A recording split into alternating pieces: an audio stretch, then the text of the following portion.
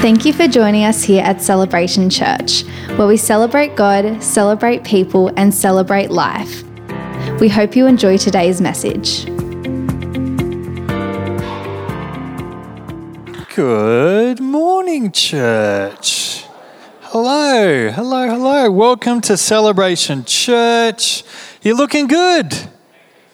Say, I woke up like this. Beautiful. If you're new or visiting, please stick around after the service. We want to get to know you. You're fan. Oh, look at him.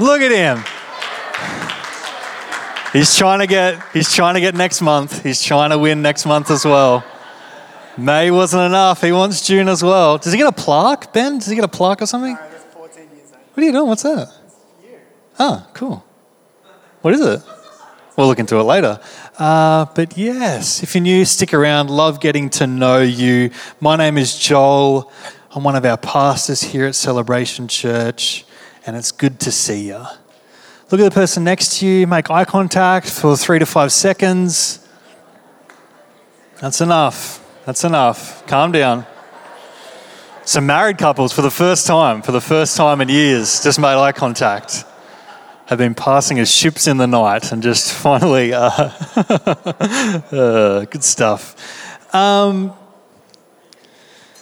good was worship this morning? That was some good worship. Thanks to Ryan, Pastor Nat, the team, Alicia Keys doing what she does, living her best life. So lucky I was going to wear those pants today, but I didn't. We would have been matching. I've got a feeling the darkness won't last very long. I speak that over every area of your life that it feels like the darkness is lasting too long. Those statements, sometimes worship is clear adoration. You're just like, God, you're so good, I can see it all. Sometimes it's a declaration of a truth that you choose to believe. I choose to believe that you are fine. I choose to hold on to hope. I choose to be someone in prisons to declare that I'm free. When I'm sick, that I'm healed. Can I just remind you, church, before we get into the word this morning, that He isn't done with your dark moments yet.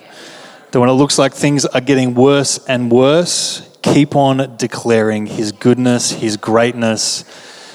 Because when you got the testimony,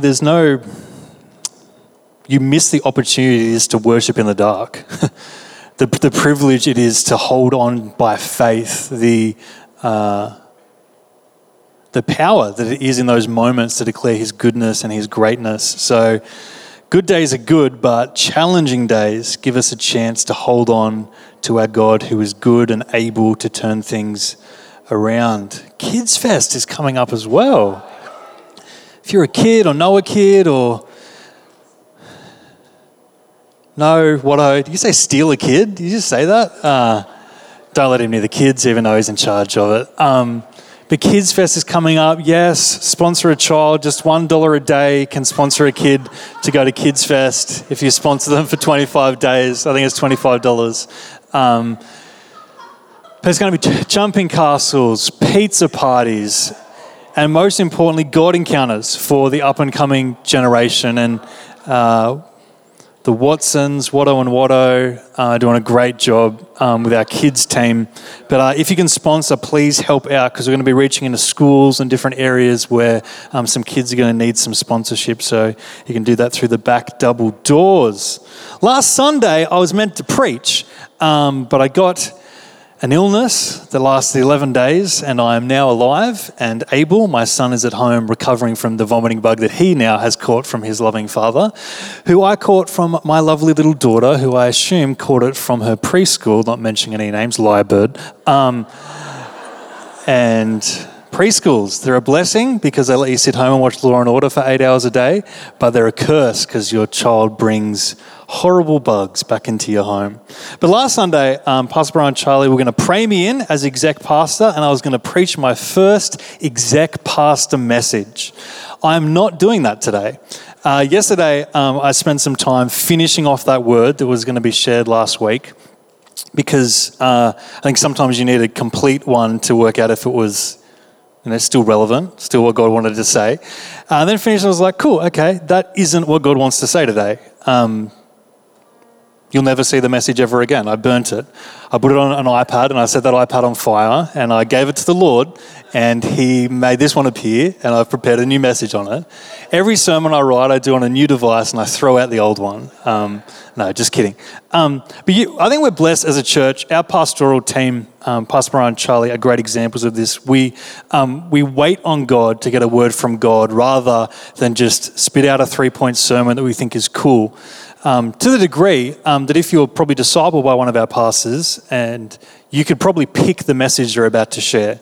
So last Saturday, I messaged Pastor Brian and Charlie and just said, I think I'm going to be physically unable to stand on the stage. I was pretty sick, got a drip, it was pretty fun. But I was like, okay, Pastor Brian is going to share.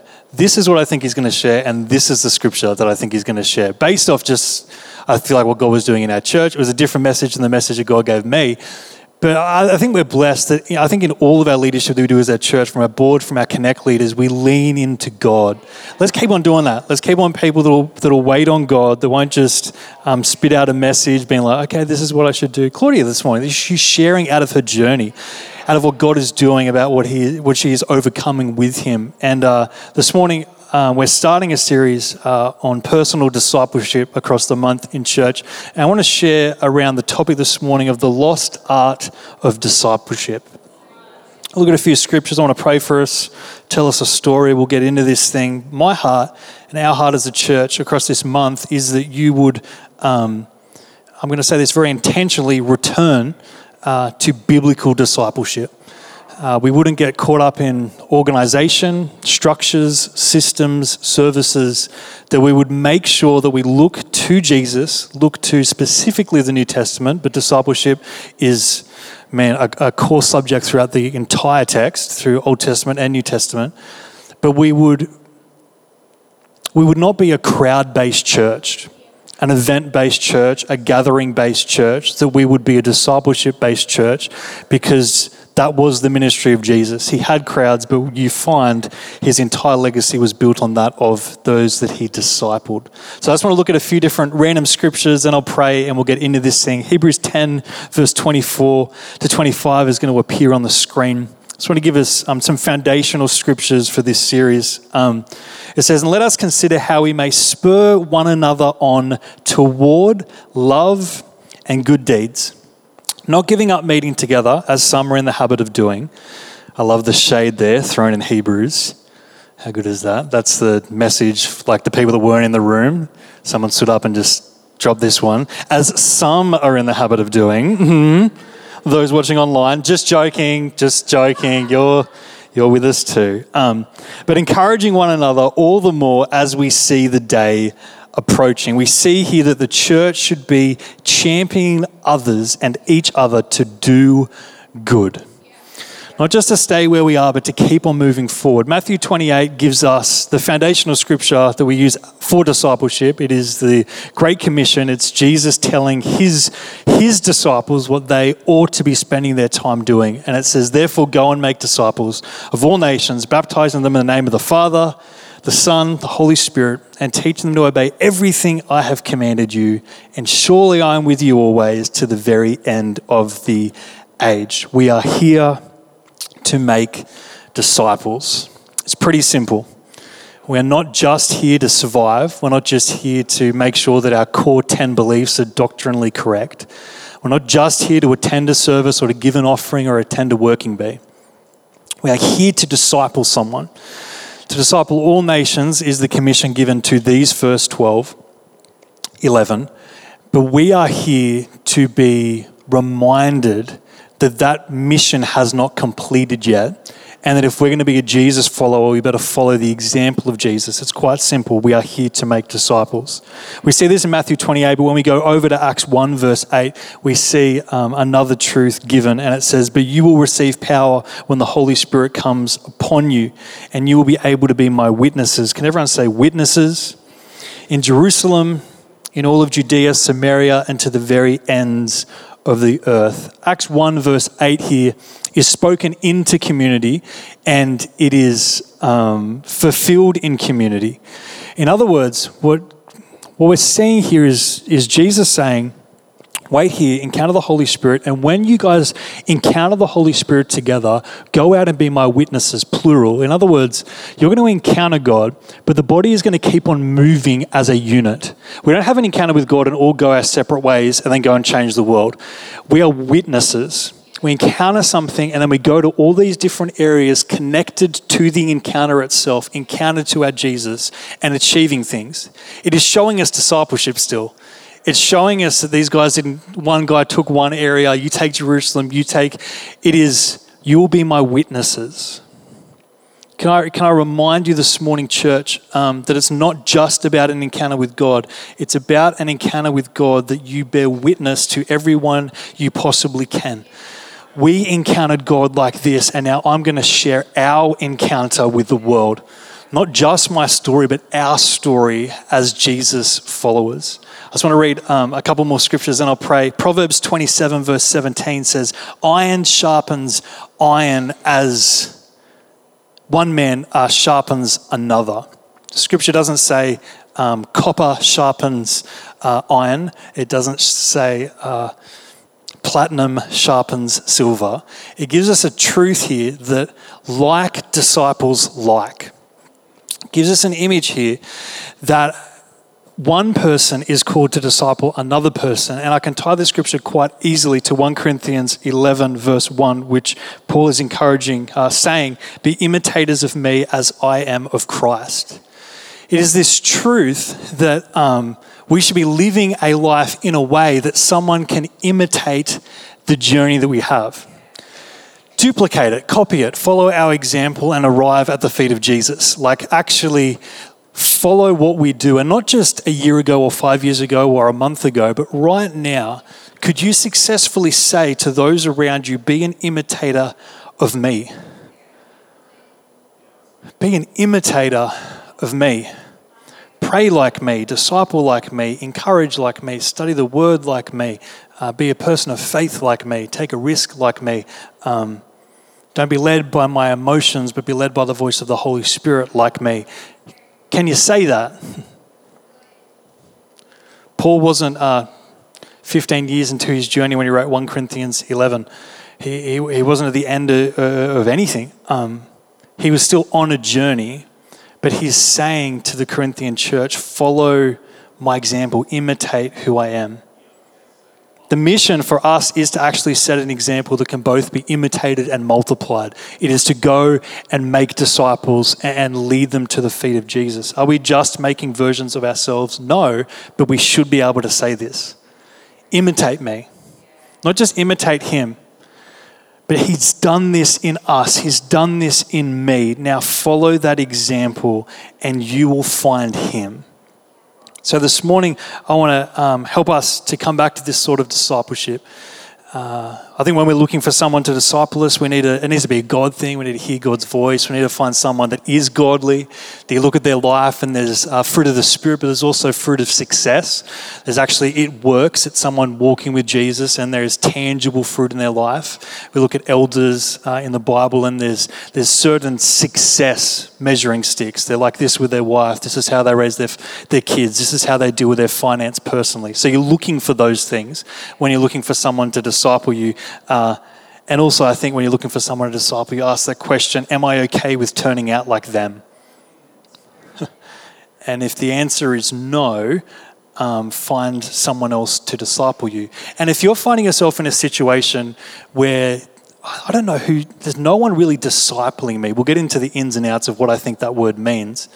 And it's been longer than a week or two or a month. I think we really need to ask ourselves a question, why?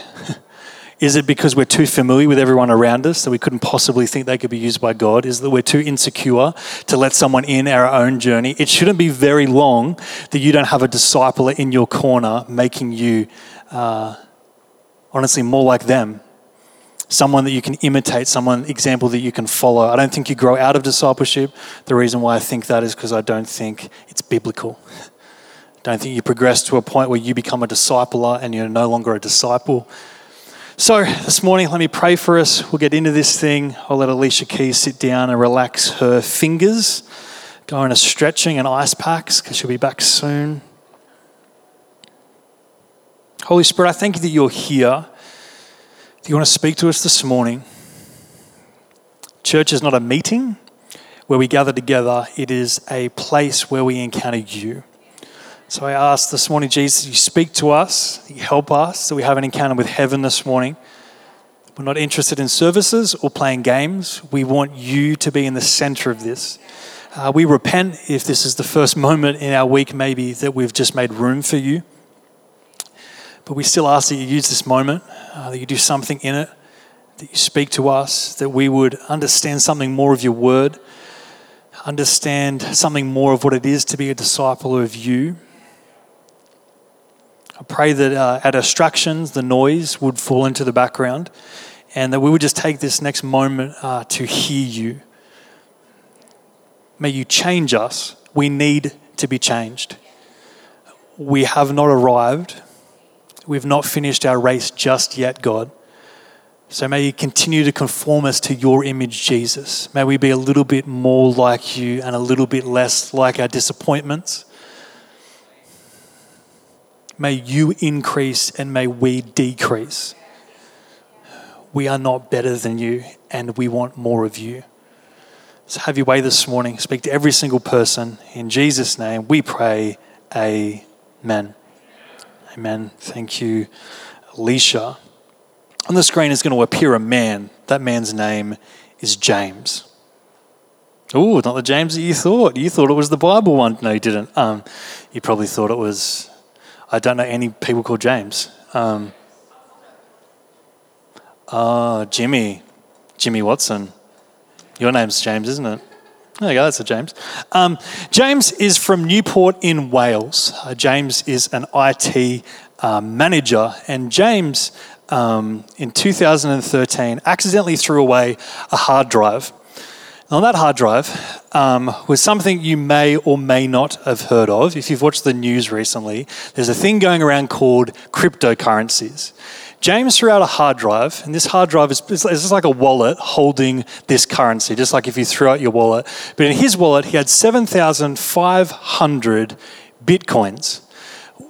We'll get into a second what that means. He put all his stuff in these garbage bags, went down to the Newport tip, threw these bags out, and then about 12 months later, he thought that he'd transferred these Bitcoins onto his new computer, but then he realized that he hadn't.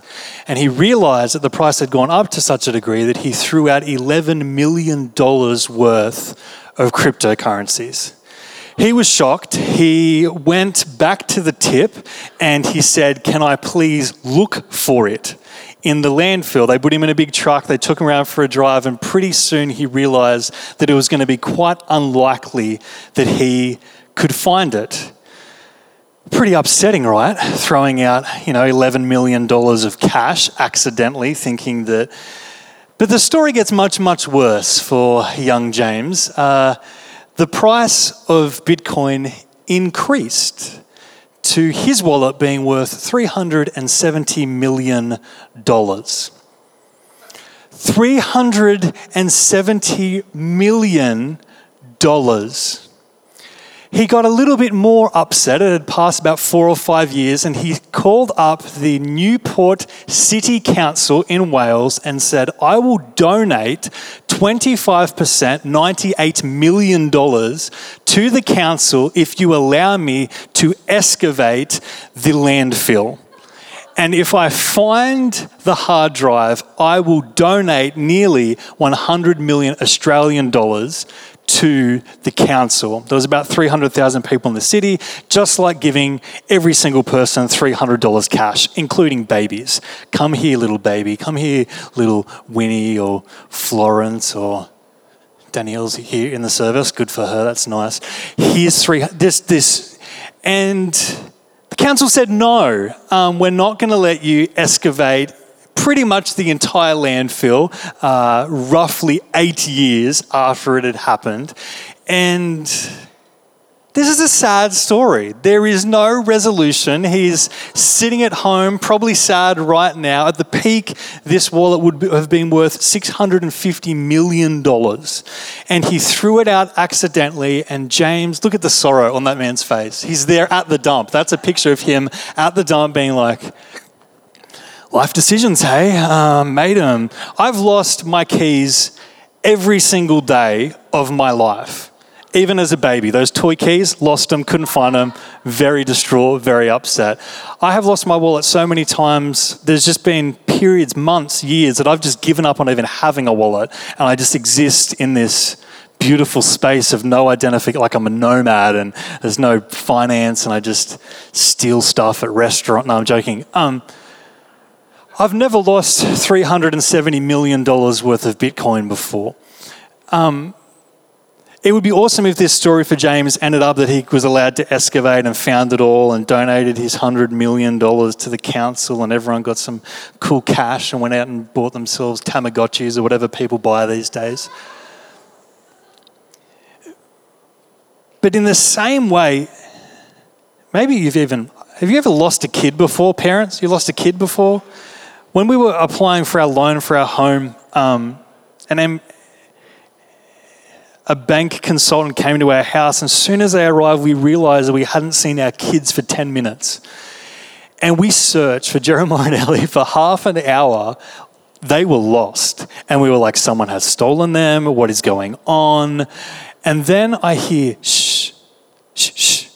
And Jem had taken his little sister, who at the time would have been 18 months old, and hidden up behind trees in like the back corner of the house we were living in at the time, hiding secretly. It was like his new thing is like, I'm going to hide from mum and dad until they die of panic and fear, and then I'm going to come and I'm going to run the house and I'll build the house that I want. I don't know what his sinister plan, what a psycho.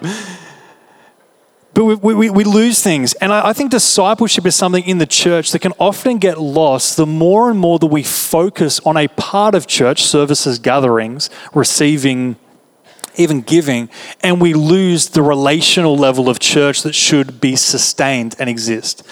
Where we say stuff like we're a family and we water that down to, okay, we're a family, therefore we'll have no social skills with each other. And if someone looks like they've put on a kilo, I'll go say, it looks like you're putting on weight, because we're a family and we're the most dysfunctional, dumb family in the world. Like that's, someone comes home from the honeymoon and you say, when are you having kids? Okay, so we take a family concept, we deform it so far away from what the Bible says, and then we become socially inept and horrible. We become unkind human beings and we say it's because we're a family, right?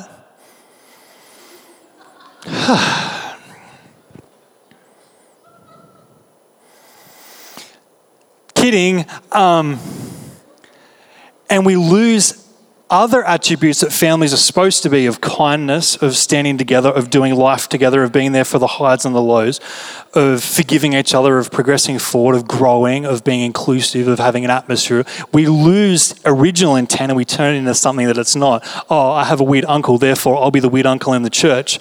That's not the concept of certain things. And discipleship can get so twisted out that we believe discipleship is this. This is not discipleship. Let me be very clear. Sitting in a room listening to someone share about the Bible is not discipleship. Until someone will look in your eyes, listen to your story and remind you of the truth of God and address things and encourage you and be the voice to give you hope when you are broken, until there is one person sitting in a seat across from you that you are open with, that you'll share about your life, your marriage, your fears, your parenting, your faith, your disappointments, your health, and that will stand with you and pray with you and fight with you, not one occasion, but consistently and regularly. You are not participating in the kind of discipleship that Jesus showed us. Jesus never said that he was discipling the 5,000. He never said, come here, my disciples, we are all going to eat this fish and bread, yum, yum, yum. But he regularly called his 12 to himself and taught them truth about who they were and what they would do and who God was. Discipleship is not gatherings. You are learning something. Discipleship is not a podcast, it's not a book that you read. Discipleship at its purest form is what we see when Jesus tells Peter to stop being weird when the transfiguration is happening. Discipleship is what's happening at the Last Supper. Discipleship is happening when they're called to leave their fishing boats and follow him. Discipleship is what's happening when they're witnessing Jesus process the death of his friend Lazarus. That's discipleship. Discipleship happens 2 centimeters away, not 2 meters. So I want to give us 5 things I think will help us return to the art of discipleship and give us truth about what discipleship is. The first thing is this: discipleship is deep and real. Discipleship is not supposed to be pleasantries and flattery and on the surface. The best type of discipleship is deep and it is real. There's a few things in that. It's consistent. Inconsistent discipleship will never come close to consistent discipleship.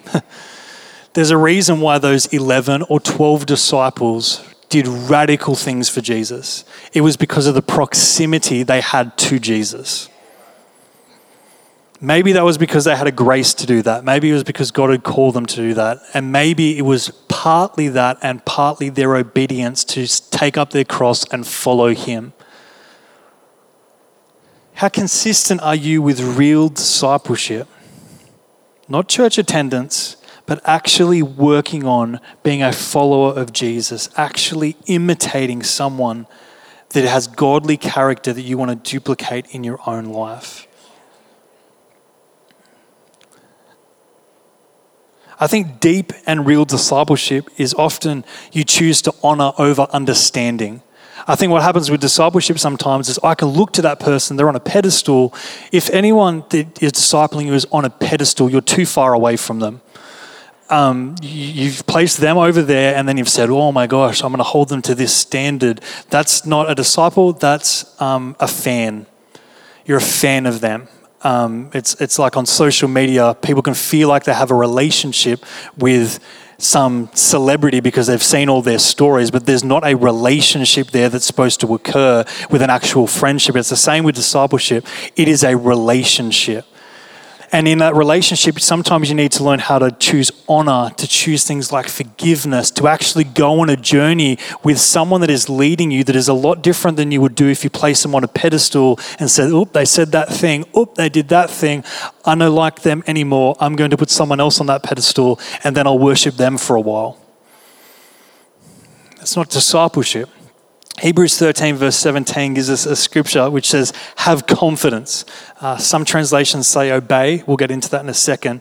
In your leaders and submit to their authority because they keep watch over you as those who must give an account. Do this so that their work will be a joy, not a burden, for that would be of no benefit to you. The word that we get have confidence or obey from means to be persuaded. It means to allow ourselves with an open heart to be led well. To have someone speak into us in areas that may be challenging or difficult rather than making someone's job a burden. The only point where having confidence is needed is when there's an option to not have confidence, right? It's when someone challenges us or someone does something that we may not understand, where submission becomes an issue to their authority. And we're encouraged here by the writer of Hebrews to be someone that in our discipleship, in our following of those that lead us, to choose to have confidence that God is using them to make us more like him. It is said here in a way that it means to be persuaded for what is trustworthy.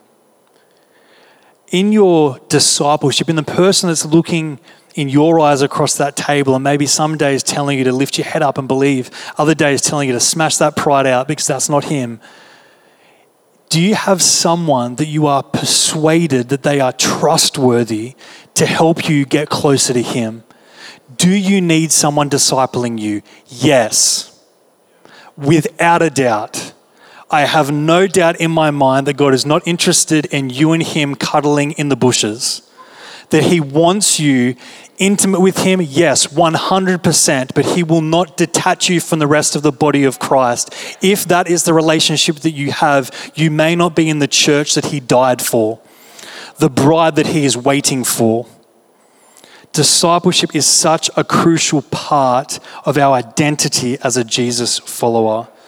I think in Deep and Real, you need to fight for forgiveness with the people that disciple you. What if they say something you don't like? What if they're mean? What if they have a rough day? Fight for forgiveness. Forgiveness is the most underutilized thing in churches. It is the number one reason why people leave churches. It is because they cannot forgive. It is not because someone hurt you, because everyone is going to hurt you. The issue is you can't forgive them. That's the challenge, baby. And that's the gospel. And you've got to be very careful, because the same measure that we use to others is the measure that he uses back on us when it comes to this forgiveness issue. Let's forgive well. Let's develop deep, real, healthy discipleship. I think as well in deep discipleship, I said it before, but it's being 5 inches away or 5 centimeters away rather than 5 meters away. You need to get up close and personal. Deep discipleship only occasionally happens in services. Only occasionally will perhaps be a moment of vulnerability that will occur a dozen times more in one-on-one discipleship will occur in a moment like this. In a connect group setting where a leader will share something, you'll be like, oh my gosh, I see into that, I respect that, that is building me up. I can submit to the truth of that authority moment. It's changing and transforming me. A lot more will happen when it's up close and personal. And one last thing, I think open communication is built and maintained. I think when you're being discipled by someone, how open is the communication? I've been discipling people since Pastor Nat made me a Connect leader when I was in year 9 or 10, about half of my life ago, about 15, 16 years ago.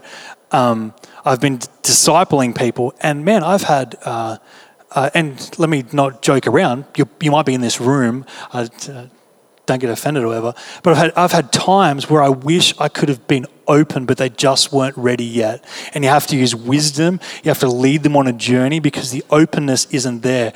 But man, it is a joy when you are leading someone or being led by someone and there is an honesty because there's trust built, there's forgiveness that has been shown, there's offense that's been processed through. We've proven that we are mature in our relationship with each other of spurring each other on towards love and good deeds. And now this communication can occur.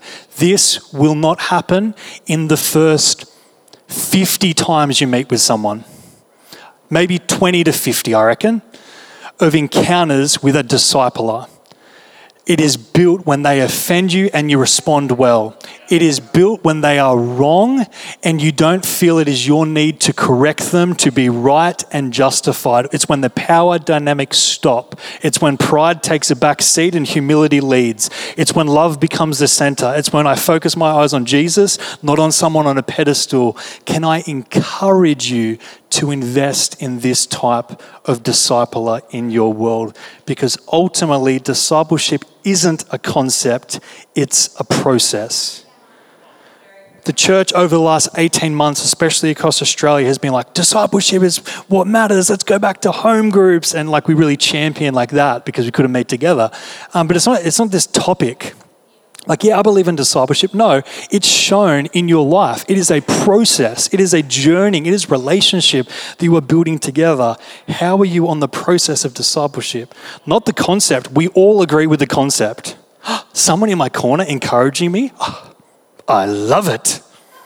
How many of them can I have? How many corners can I have? How many can I have that I can go to them when the other ones say no? I love the idea of this champion of me. We can agree with the concept of it. 100%. But the process is a little bit more messy because the process involves you. The concept is this out there magical idea. It's very mythical, yeah, discipleship.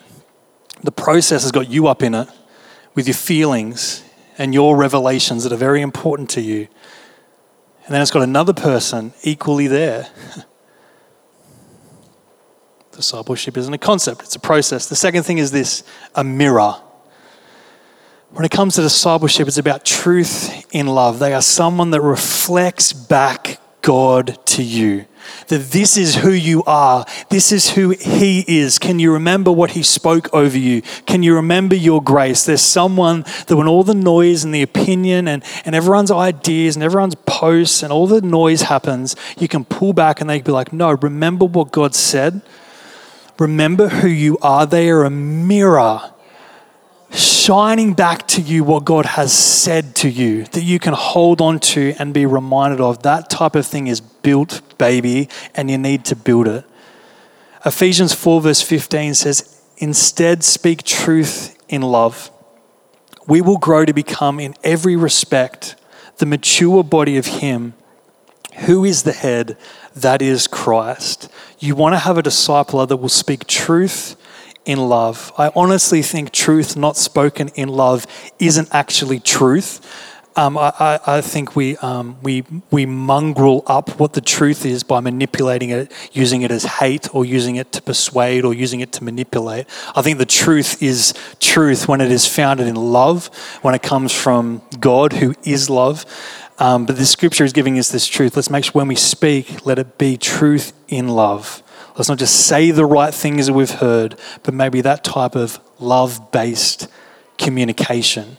And that's what you get when someone's mirroring that truth back. There's someone that works on the inside of you rather than the outside.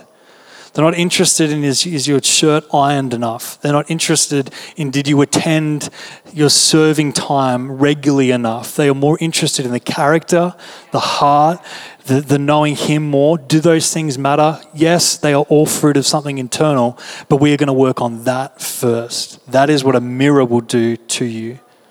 There's someone that knows who you're called to be in God. Have a disciple that can see the grace on your life even when you can't see it, can remind you of what you're called to do and what tomorrow looks like and what 5 years looks like and why you should persevere. You need someone like that in your corner, and if you don't have them, baby, it's time to find one. You only need one. You don't need 2 or 3 or 4 or 5. The disciples weren't like, Jesus, you're cool, but man, John the Baptist is cooler. Look at his cool beard. He's eating locusts up in here. Your bread's nice, but we ain't getting the protein that you get from a delicious locust. I love your robe, Jesus, but look at that uncomfortable camel skin that he's repping. Lovely fashion. Perfectly happy being satisfied. And I think there's someone that knows what you're called to do and what you're not called to do. As you can see when you look at me, I'm quite clearly an athlete. I'm about 5'7", so I love saying that I'm shorter than I am so that people that are shorter than me feel even shorter. So as someone that's 5'2", 4.5 feet, 1 foot, 7 centimeters tall. I played basketball. I played it for 10 straight days. Bomaderry represent, the old basketball court. Cool, loved it, best thing ever. There's a basketball player, his name is Shaquille O'Neal. He is one of the most interesting humans ever. I watched interviews with him over the last couple of weeks because I've just trapped in my room. And one of the things about Shaquille O'Neal is in his NBA career, he scored 28,596 points. I think he successfully ripped off over 20 hoops and backboards during games. He would slam dunk until he could pull it down and end the game.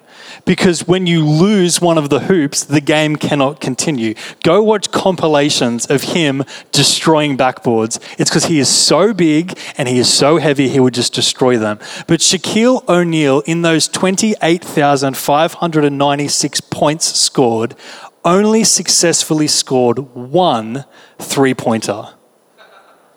1. He attempted 22, 28, and he scored 1. It's a good shot. It was the end of a game. It was nearly half court, and he got it in, and it was probably the most magical moment of his life. 1. 28,596 points, he scored 1 3-pointer. It is quite clear that he had a strength. It was slamming, he was big, he could get close, he could destroy things, but he had a weakness, and it was 3-pointers.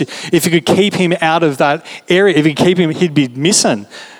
We only took just over 20 in like 15, 16 years of his career, which is amazing. But when it comes to a mirror, a discipler, there's someone that knows your strength. They're not someone that's telling you to be everything to everyone all the time. Or your parents want you to say that. Or your kids want you to do that. Or your work needs you to do that. Or that department leader needs that of you. Okay, that person's demanding this. That new disciple is asking you to be like this and more like their old disciple and less like yourself. But there's someone that brings you back to know this is who you're called to be. Remember? Be this well. The body needs you as you. They don't need you as a poor copy of someone else. They need you as you. And that is the type of discipler you need in your corner. So ultimately, we all forget who we are sometimes. We need to invest in a mirror. We need to invest in someone that's going to reflect back truth, reflect back what God is saying. And it is an investment, and it does take time, energy, finance. But a lot of us don't have the mirrors that we need because we're not investing in them. Third thing is this, purpose. It needs to be intentional. What are you meeting for? What do you get out of it? What do they get out of it? Who is benefiting from this? If you're being discipled by someone and there is no one outside of the room getting benefited, it might not be good discipleship. If it's like 53 minutes of you saying this is how bad everything is, 7 minutes of them saying, and no one is affected, your kids aren't affected, your workplace isn't affected, get some better purpose in what you're doing. Because we see in Jesus, we're going to look at it in a second in Mark 6, where this moment occurs, the crowd hates him, but Jesus gets his disciples and goes and changes the world real quick, the next verse. There's something about discipleship that has a purpose about going out and doing something. I'm going to skip that scripture, guys. We're just going to go to this ultimate truth at the end of this point, which is just discipleship without direction is disorder. It's supposed to have a direction. I'm meeting with you. Okay, what is on your life? What can I receive from? What can I honor? How can I draw out of you the God on the inside of you? How is this not about you maintaining my relationship with God? Because that isn't your job, baby. That's my job. But what can you spur on in me? What can you fan in a flame in me? What can you recognize in me? What is going on here? What is the order? And if there isn't direction, there will just be disorder. There will be mayhem. There will be, we met, and did I change? What was altered? Man, how often can we come to church and have a meeting with God but be unchanged? And how often that happens is probably how often we are not truly meeting with God. We're not letting him get down with us in the dirt and lift our eyes to something bigger. We're putting on a mask or a front, or we're pushing him, we're being too familiar, whatever the issues are. We need direction in our discipleship with him and with each other so that we can get order, so that we can move forward. The fourth thing is this: leaders are readers. Oh, what's under here? Books. Okay, ready for my flex? These are the books that I have read this week. No, this year. I was going to be impressive for a second there. None of them are inappropriate. I'll just put that down there so no one can see that one. Global warming. Bill Gates. I said it. I learned in school that reading sucks and it's very hard, and I hate learning. It took 13 years for them to teach me that, but they did it successfully. The way that I learn is not the way that schools work at all. So all my report cards say that I distracted other students. My year 2 report card said that I distracted my teacher. I'm sorry, Mrs. Beto. Maybe you had ADHD and couldn't stay focused on your lesson. Don't be blaming that up on me. Mrs. Beto was my teacher. She also taught my brothers, who are 10 years older than me, and she has always been 70 years old somehow. I don't understand. When the school was founded in, I think, the late 60s, she looked exactly the same as she did the day that she retired. She is not human. She is an alien. And she's here right now. No, not really. That's not really her name. I wouldn't use her actual name. I did use her actual name. I repent, Mrs. Beto, if you're watching or listening. Imagine if she appeared. She's like, I'm not an alien, and then scurries off or something. But I learnt that I need to learn how to learn. Beautiful sentence, hey? I was amazing at the English. You need to actually work out a way to better yourself. Okay, this is how I learn. This is how I remove distractions. This is how I engage better. This is how I sit in a service and actually get something from God rather than the few points that the preacher had. Who cares about my points? Stuff my points. Hear God. Does it take you drawing something? Does it take you writing down something at the beginning of every morning before you come to church? This is what I'm asking God today. What do I need to, how do I engage with him? What conversations should I have? How should I find the answer to my question today? Oh, look at these two scriptures on the screen. 2 Timothy 2 verse 15 says, do your best to present yourself to God as one approved, a worker who has no need to be ashamed, rightly handling the word of truth. I love this encouragement from Paul to Timothy here, teaching him and encouraging him to be someone that throws himself into the work. His work was preaching and teaching, so that he would rightly handle the word of truth, that he would learn well, that he would keep on growing and bettering himself so that he could do what he was called to do. He didn't need to sustain it. He needed to keep on going forward, not just maintain or just sustain. He needed to keep on progressing to be better and better. And Proverbs 9 verse 9 says, give instruction to a wise man and he will be still wiser. Teach a righteous man and he will increase in learning. Are you increasing in your learning? Are you becoming wiser? How are you doing something to learn right now? I wrote something on my phone on the way here that I'll throw in this moment right now.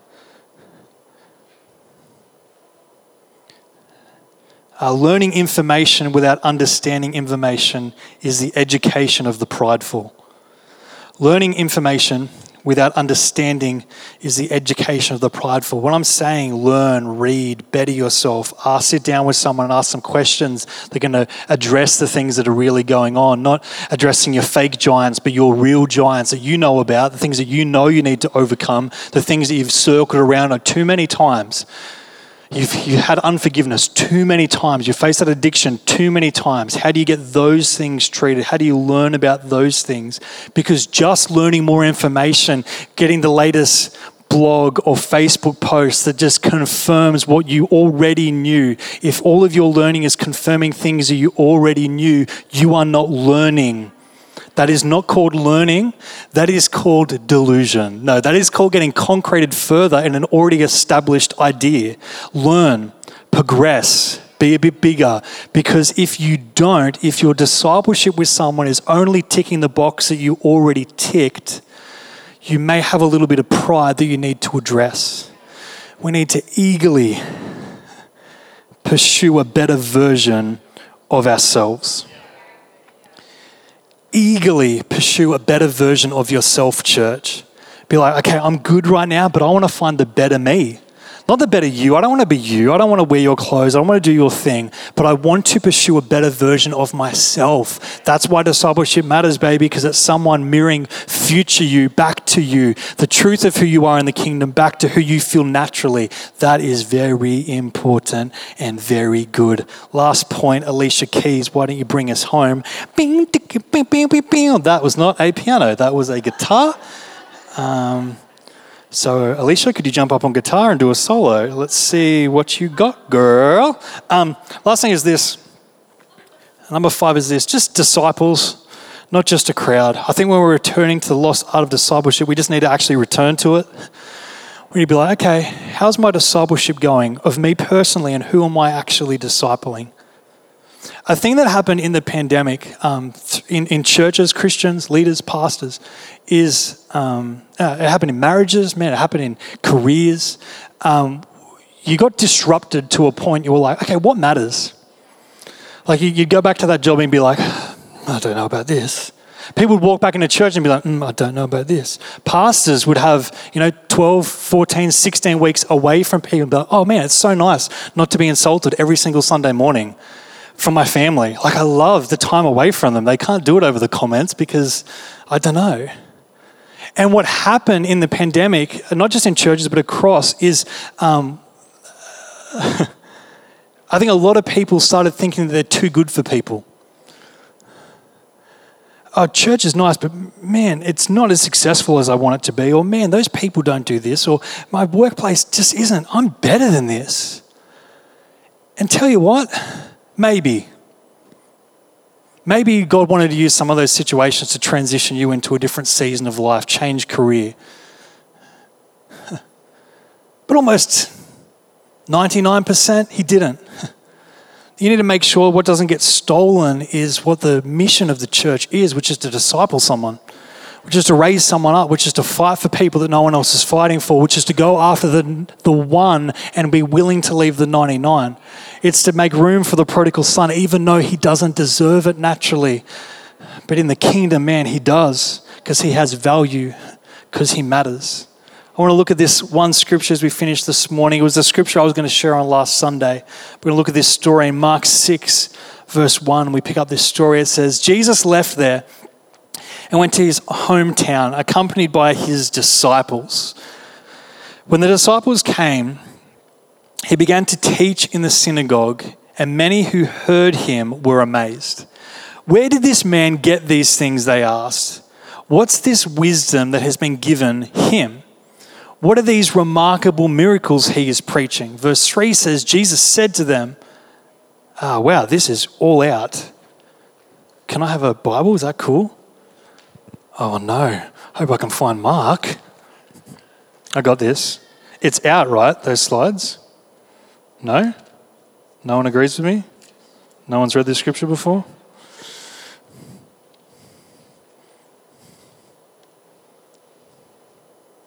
Verse 3, is not this the carpenter's son? Is not this the carpenter, the son of Mary, the brother of James, Judas and Simon, and are not these his sisters here with us? And they took offense at him. And, then we can go back to this. Thank you, Marky. And then it says, Jesus said to them, a prophet is not without honor except in his own town, among his relatives and in his home. Isn't this, now it gets really confusing. And it says, verse 5, if you can go there, it says, he could not do any miracles there except lay his hands on a few sick people and heal them. He was amazed at their lack of faith.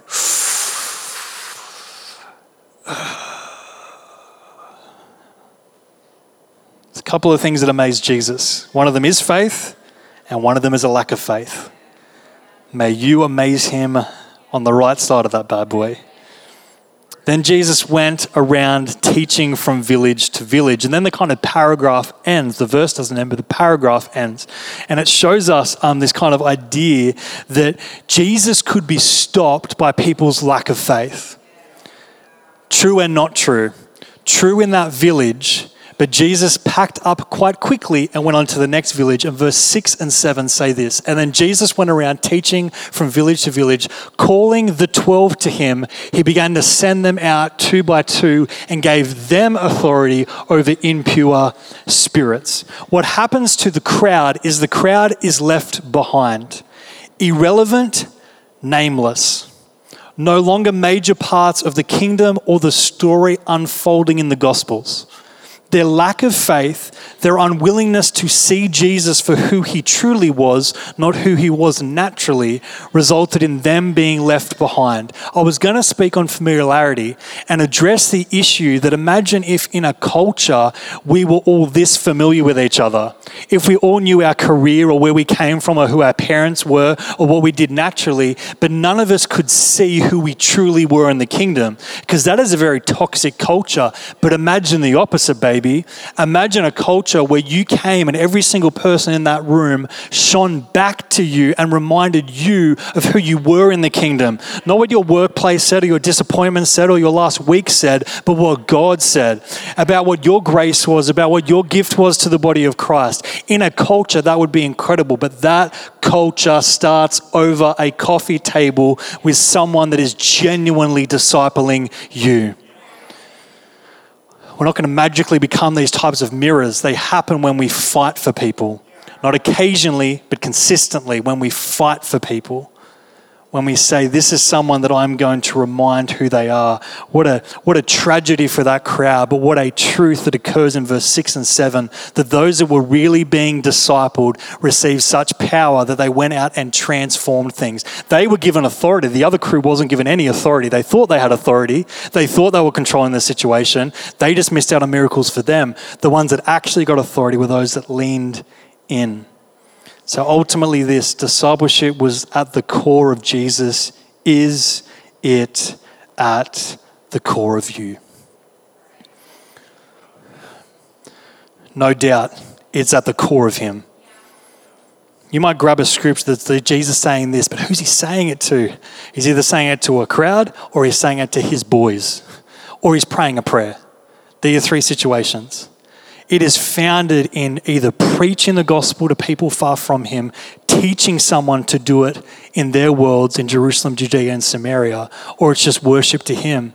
And Jesus is very clear giving us this core, this truth. Let's make disciples. Come and follow me. Paul's telling us, imitate me as I follow Christ.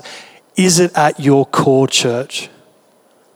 Not as a concept, but as a process. Show it to me, baby. Show it. Show who you're fighting for. Not for a week or some prophecy week or we do an anointing service and you put your hand on someone. No. That you're there for them in their valley.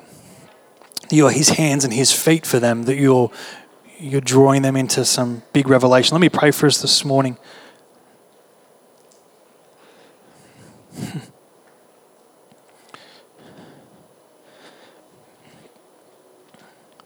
Our city won't be changed until the church takes personal discipleship seriously.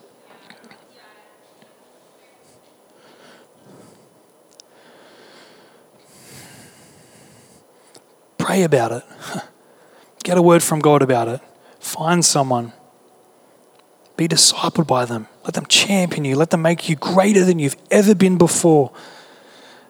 The most pure version of Jesus in you, outworking in every corner of your life. Let someone in the body do that for you. Don't miss the glorious body that we're a part of, the bride that he died for. Don't underestimate what he wants to do in the person next to you and behind you and around you. May familiarity leave our church.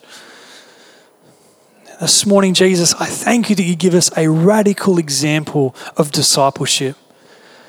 Not occasion, you show us that you spent time with these boys, these teenagers.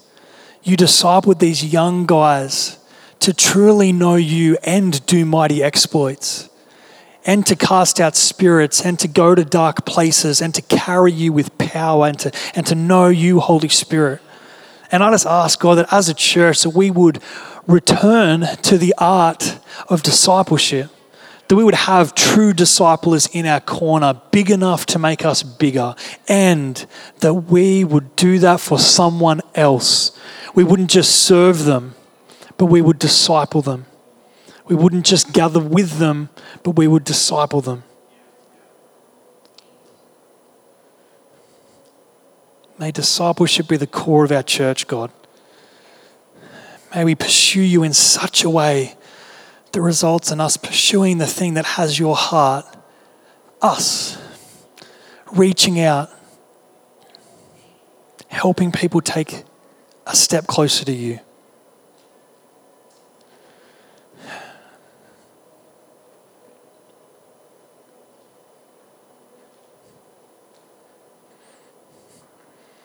May our church not get too far away from your example, Jesus.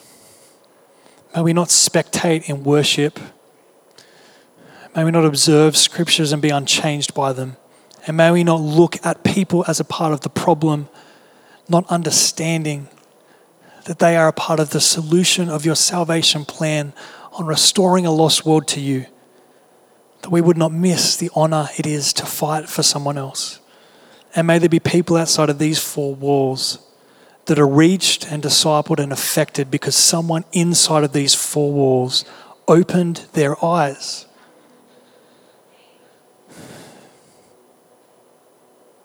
and saw that the harvest field was very ready, that it wasn't not ready, that it was ready. That we just got to get it. And may this not be a connect leader thing or a department leader thing or a staff thing, but maybe a Christian thing. Maybe like, yeah, I got to disciple someone. I got to be discipled, man. Maybe I'm not doing what God's called me to do because I don't have someone reminding me of it. Maybe it's a message that I can forget seriously after a minute or two. Maybe I need someone to look me in the eyes and tell me some truth about God. Maybe we're going to have some God encounters that are going to make me bigger and stronger so that I can reach the people that God wants me to reach, so that none would perish, but all would have eternal life.